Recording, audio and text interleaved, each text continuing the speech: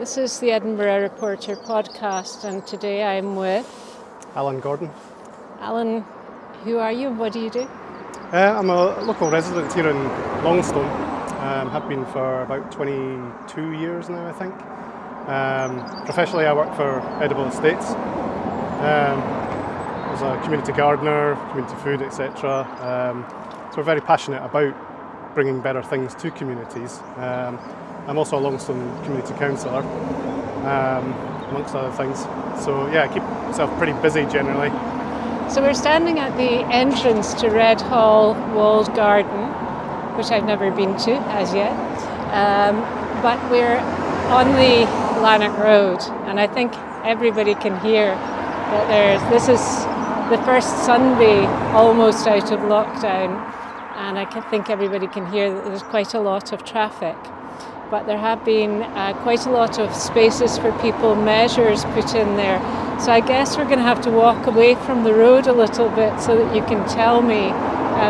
But just to say that looking down towards the city, we've got a segregated cycleway coming up the hill. And what's the speed limit on this road? So it's recently changed to 30 miles per hour, believe it or not. I think a lot of those cars, gosh, I wish I had a speed gun. I think a lot of those cars might have been doing just a wee bit more than that, yeah? Indeed. And we've also got a segregated cycleway coming into town. Correct, yeah. I suppose from Gillespie Crossroads. So this is really from Gillespie Crossroads down to Ingles Green Road. This is the section we're going to talk about, yeah. So we would walk in here so that we're slightly away from the traffic, and you can tell me, even though we've got some very noisy birds here, this is very rural, this part, isn't it? It is. So what's the status then with this? They're here, the segregated cycleways are here, and I presume that Longstone Community Council has had something to say about it. What's the mood? Yeah, I think it's a difficult one. I mean, our job, if you want to call it a job, as community councillors, is to represent all members of the community and all opinions, and so we have to be very careful if we are to reach a decision on something that we reach one that does accurately reflect that. And you must have views for and against here, I think. We do. I mean, currently we've sort of reached a neutral position, if you like. There are voices both for and against, which, you know, to some degree is an accurate reflection of the community, and we've kicked it back and forth probably since October, and we still have ended up at a neutral viewpoint at this point in time. This is a road where, as you just said, the speed limit has actually been reduced. That presumably was a long time coming. Was that being asked for before COVID-19? That's probably the least controversial thing that's happened, actually. I think I'd be fairly confident in saying that almost unanimously everybody on both sides of the argument agrees that reducing this road's speed limit, being the Lanark Road, to 30 miles an hour is a good idea. And it has been. It will have to be enforced, however, because today I don't think it's being enforced. And no, I guess there's a few points to consider along this. You know, two. I guess from the sort of objection side of things is that the speed cameras are actually going to get decommissioned as part of this. Now that seems a little odd. It does, and I think there's maybe a good case for keeping them active a little bit longer. I suspect that the reason they're maybe confident that speeds are going to drop is partly down to the road design that they've laid out, which again has proved quite, I would say, controversial, but certainly provoked a lot of discussion. But so do you mean that having the segregated cycleways on either side of the road actually narrows the road and therefore makes it a road that people should go more slowly on? Yeah, well, I think people in cars, people in vehicles, I should say. I mean, I should add, I'm a car driver as well. I think we all are. We all are everything. Cycling and walking. Yeah. This is one of my favourite places to walk. One of my friends lives up here, around here all the time. But yeah, I I think it feels like quite a transition that we've made, because we've gone from what feels like a 4-lane superhighway through a residential area, which you would never design into a community these days. That would be bad. I mean, there's an industrial racetrack grade barrier further up the road to stop cars that came off there at high speed ploughing into the houses. I would suggest that's not acceptable in a residential area. So I think that initial restriction down to 2 lanes, which in reality wasn't that different from what was happening anyway, because prior to that there was parked cars up sides of both roads. Right? I was going to say, I've been up and down this road often enough to know that you really do only have one lane in truth in many parts of it. So from that respect, to me there's been a bit of centre line adjustment. It has been quite radical change in that sense.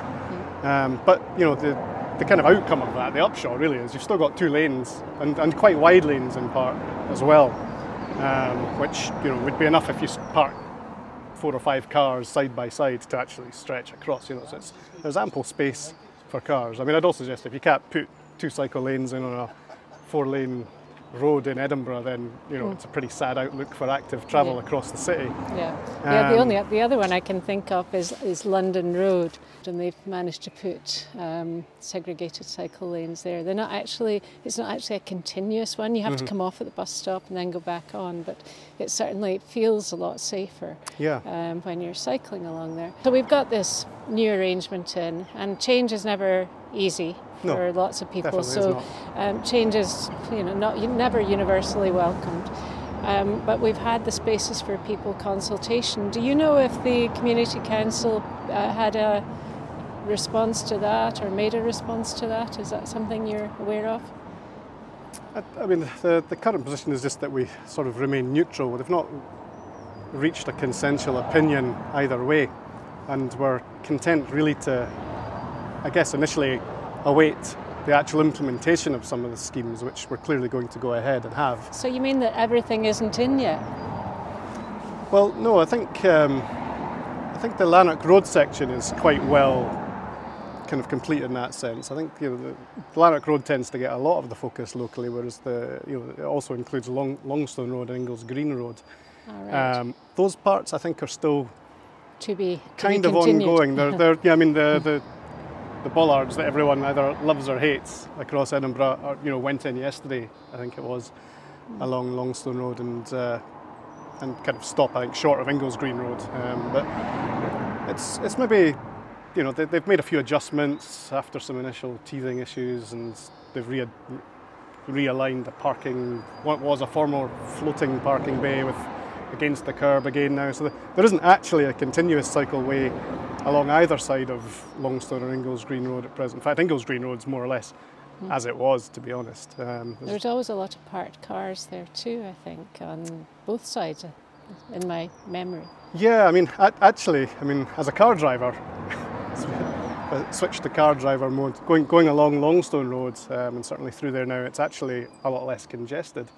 Certainly the Longstone Road, as you came up to the roundabout at the junction with Murrayburn Road, where the bus depot is, and of course always a lot of bus drivers parking their cars around there. Yeah, they have to, because they can't actually get to work on a bus because there's nobody driving there. Yeah, the buses haven't started at the time they probably need to get to work, right?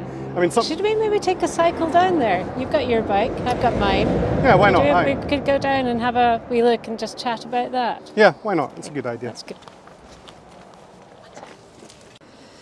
So Alan, we've just cycled down Ingalls Green Road, Longstone Road. We're now at the Longstone Crescent bus stop, and I've experienced the new segregated cycleway all the way along there. Some of it doesn't have proper segregation in the form of the black and white poles, but at least it's marked. And yeah, I think it's a lot better than perhaps it was.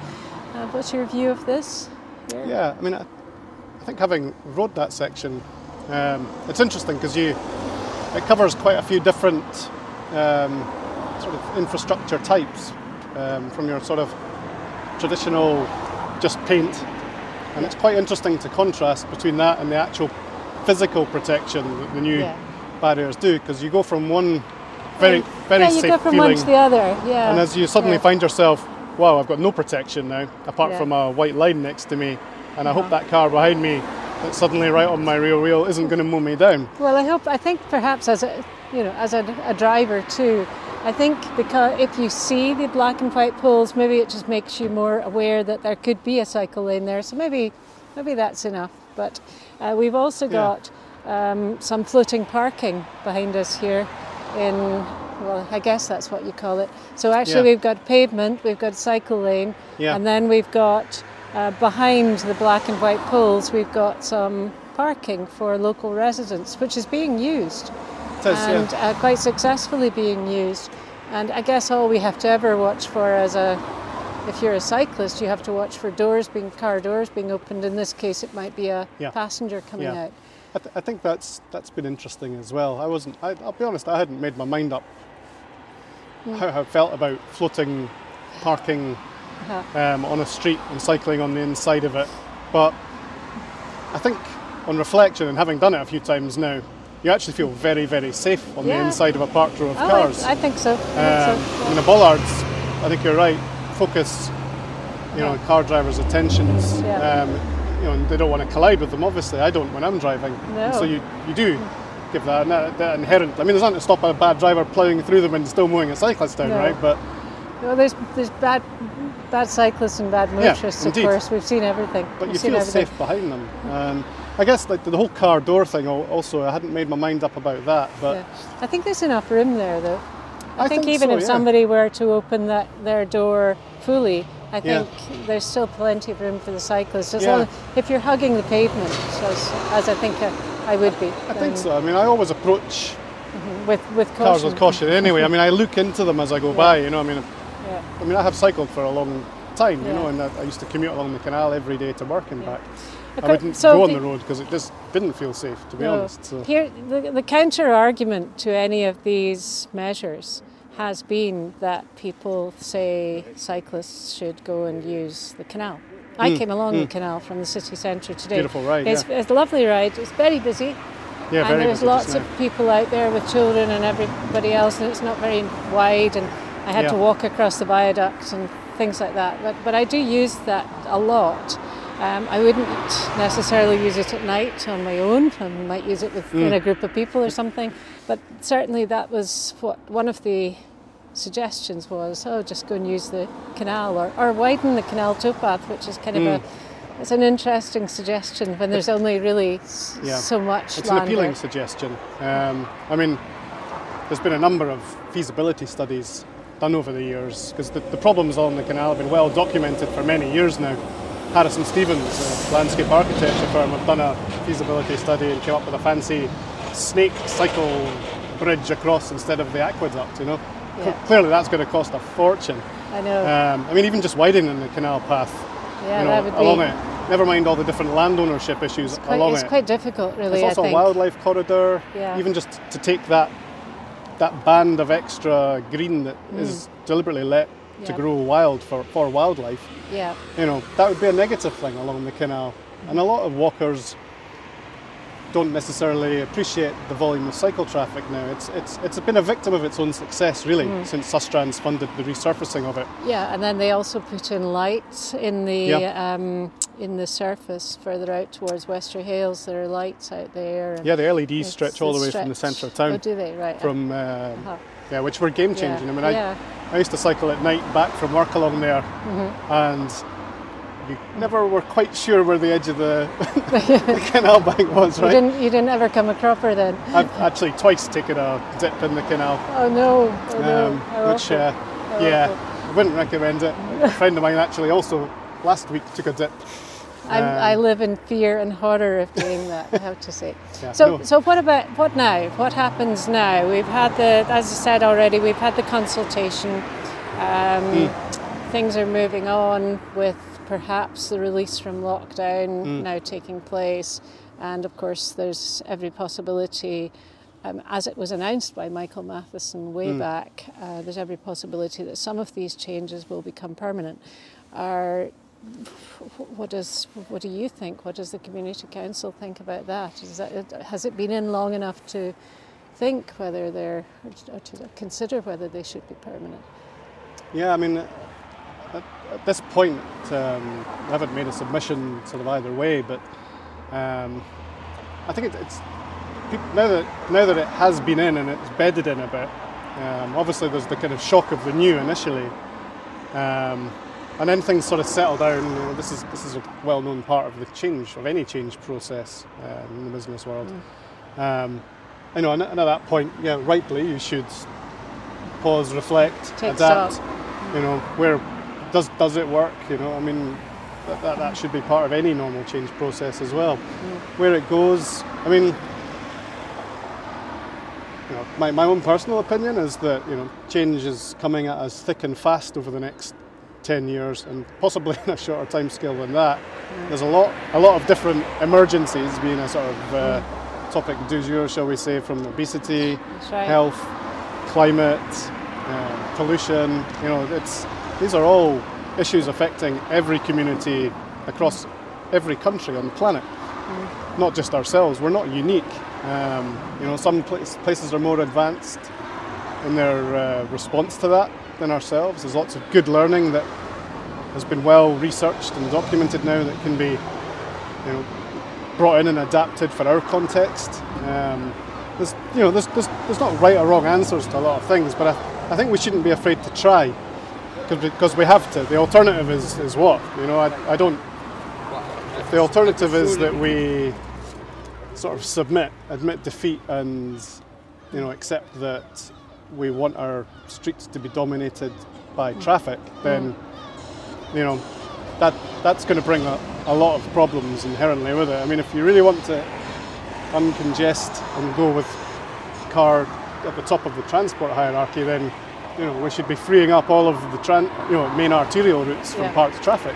But that would be a disaster for the city. Well, that's certainly not going to happen within the lifetime of this current administration, who've made it one of their defined policies that they are going to reduce car usage or vehicle usage of our roads. So, but it's been very interesting, actually. Thank you for showing me all of these bits and pieces of other infrastructure here out here at Longstone. And when's the next community council meeting?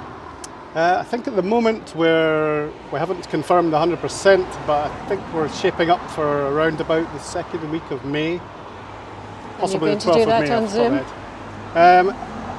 I believe it will be Zoom.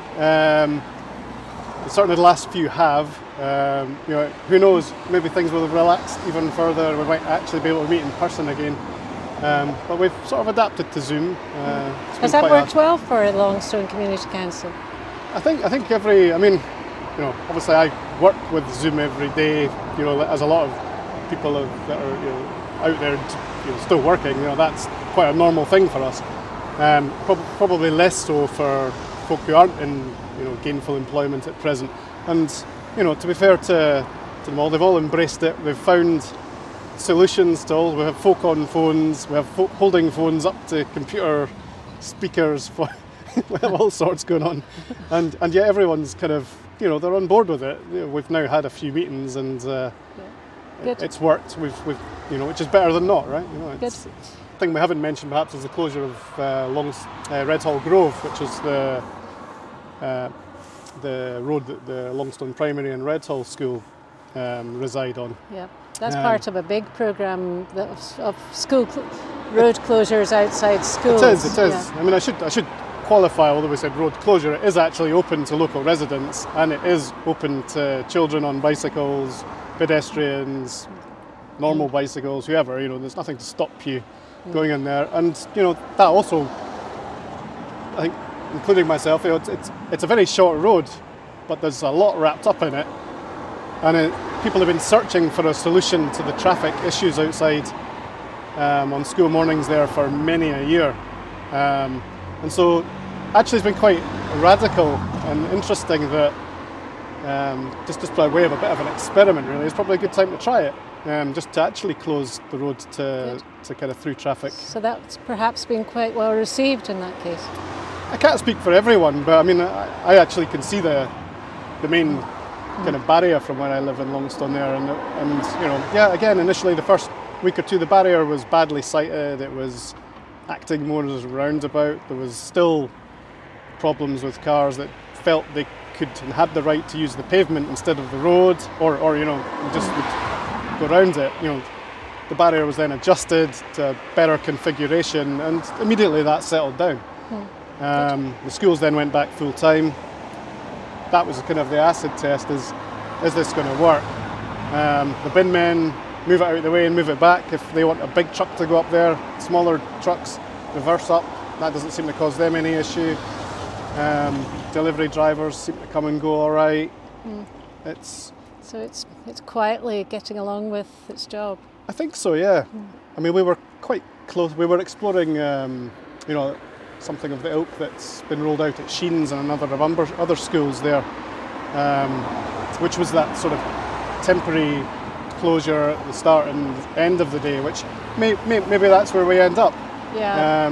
The only difficulty with that is that you have to kind of staff it, or the school has to staff it or something. Yeah. And certainly when I went to James Gillespie's, that certainly wasn't something they wanted to look at, and that's why White House Loan is completely closed. And that none of these measures have been universally approved across the whole city, but some of them are here with us, some of them will stay, some of them may be scrapped altogether, but we shall just have to see. We'll just have to wait and see, but I think it's right to try, and if something isn't working, it's right to adjust or remove. Alan, thank you for taking the time to speak with me today. Aye, you're welcome.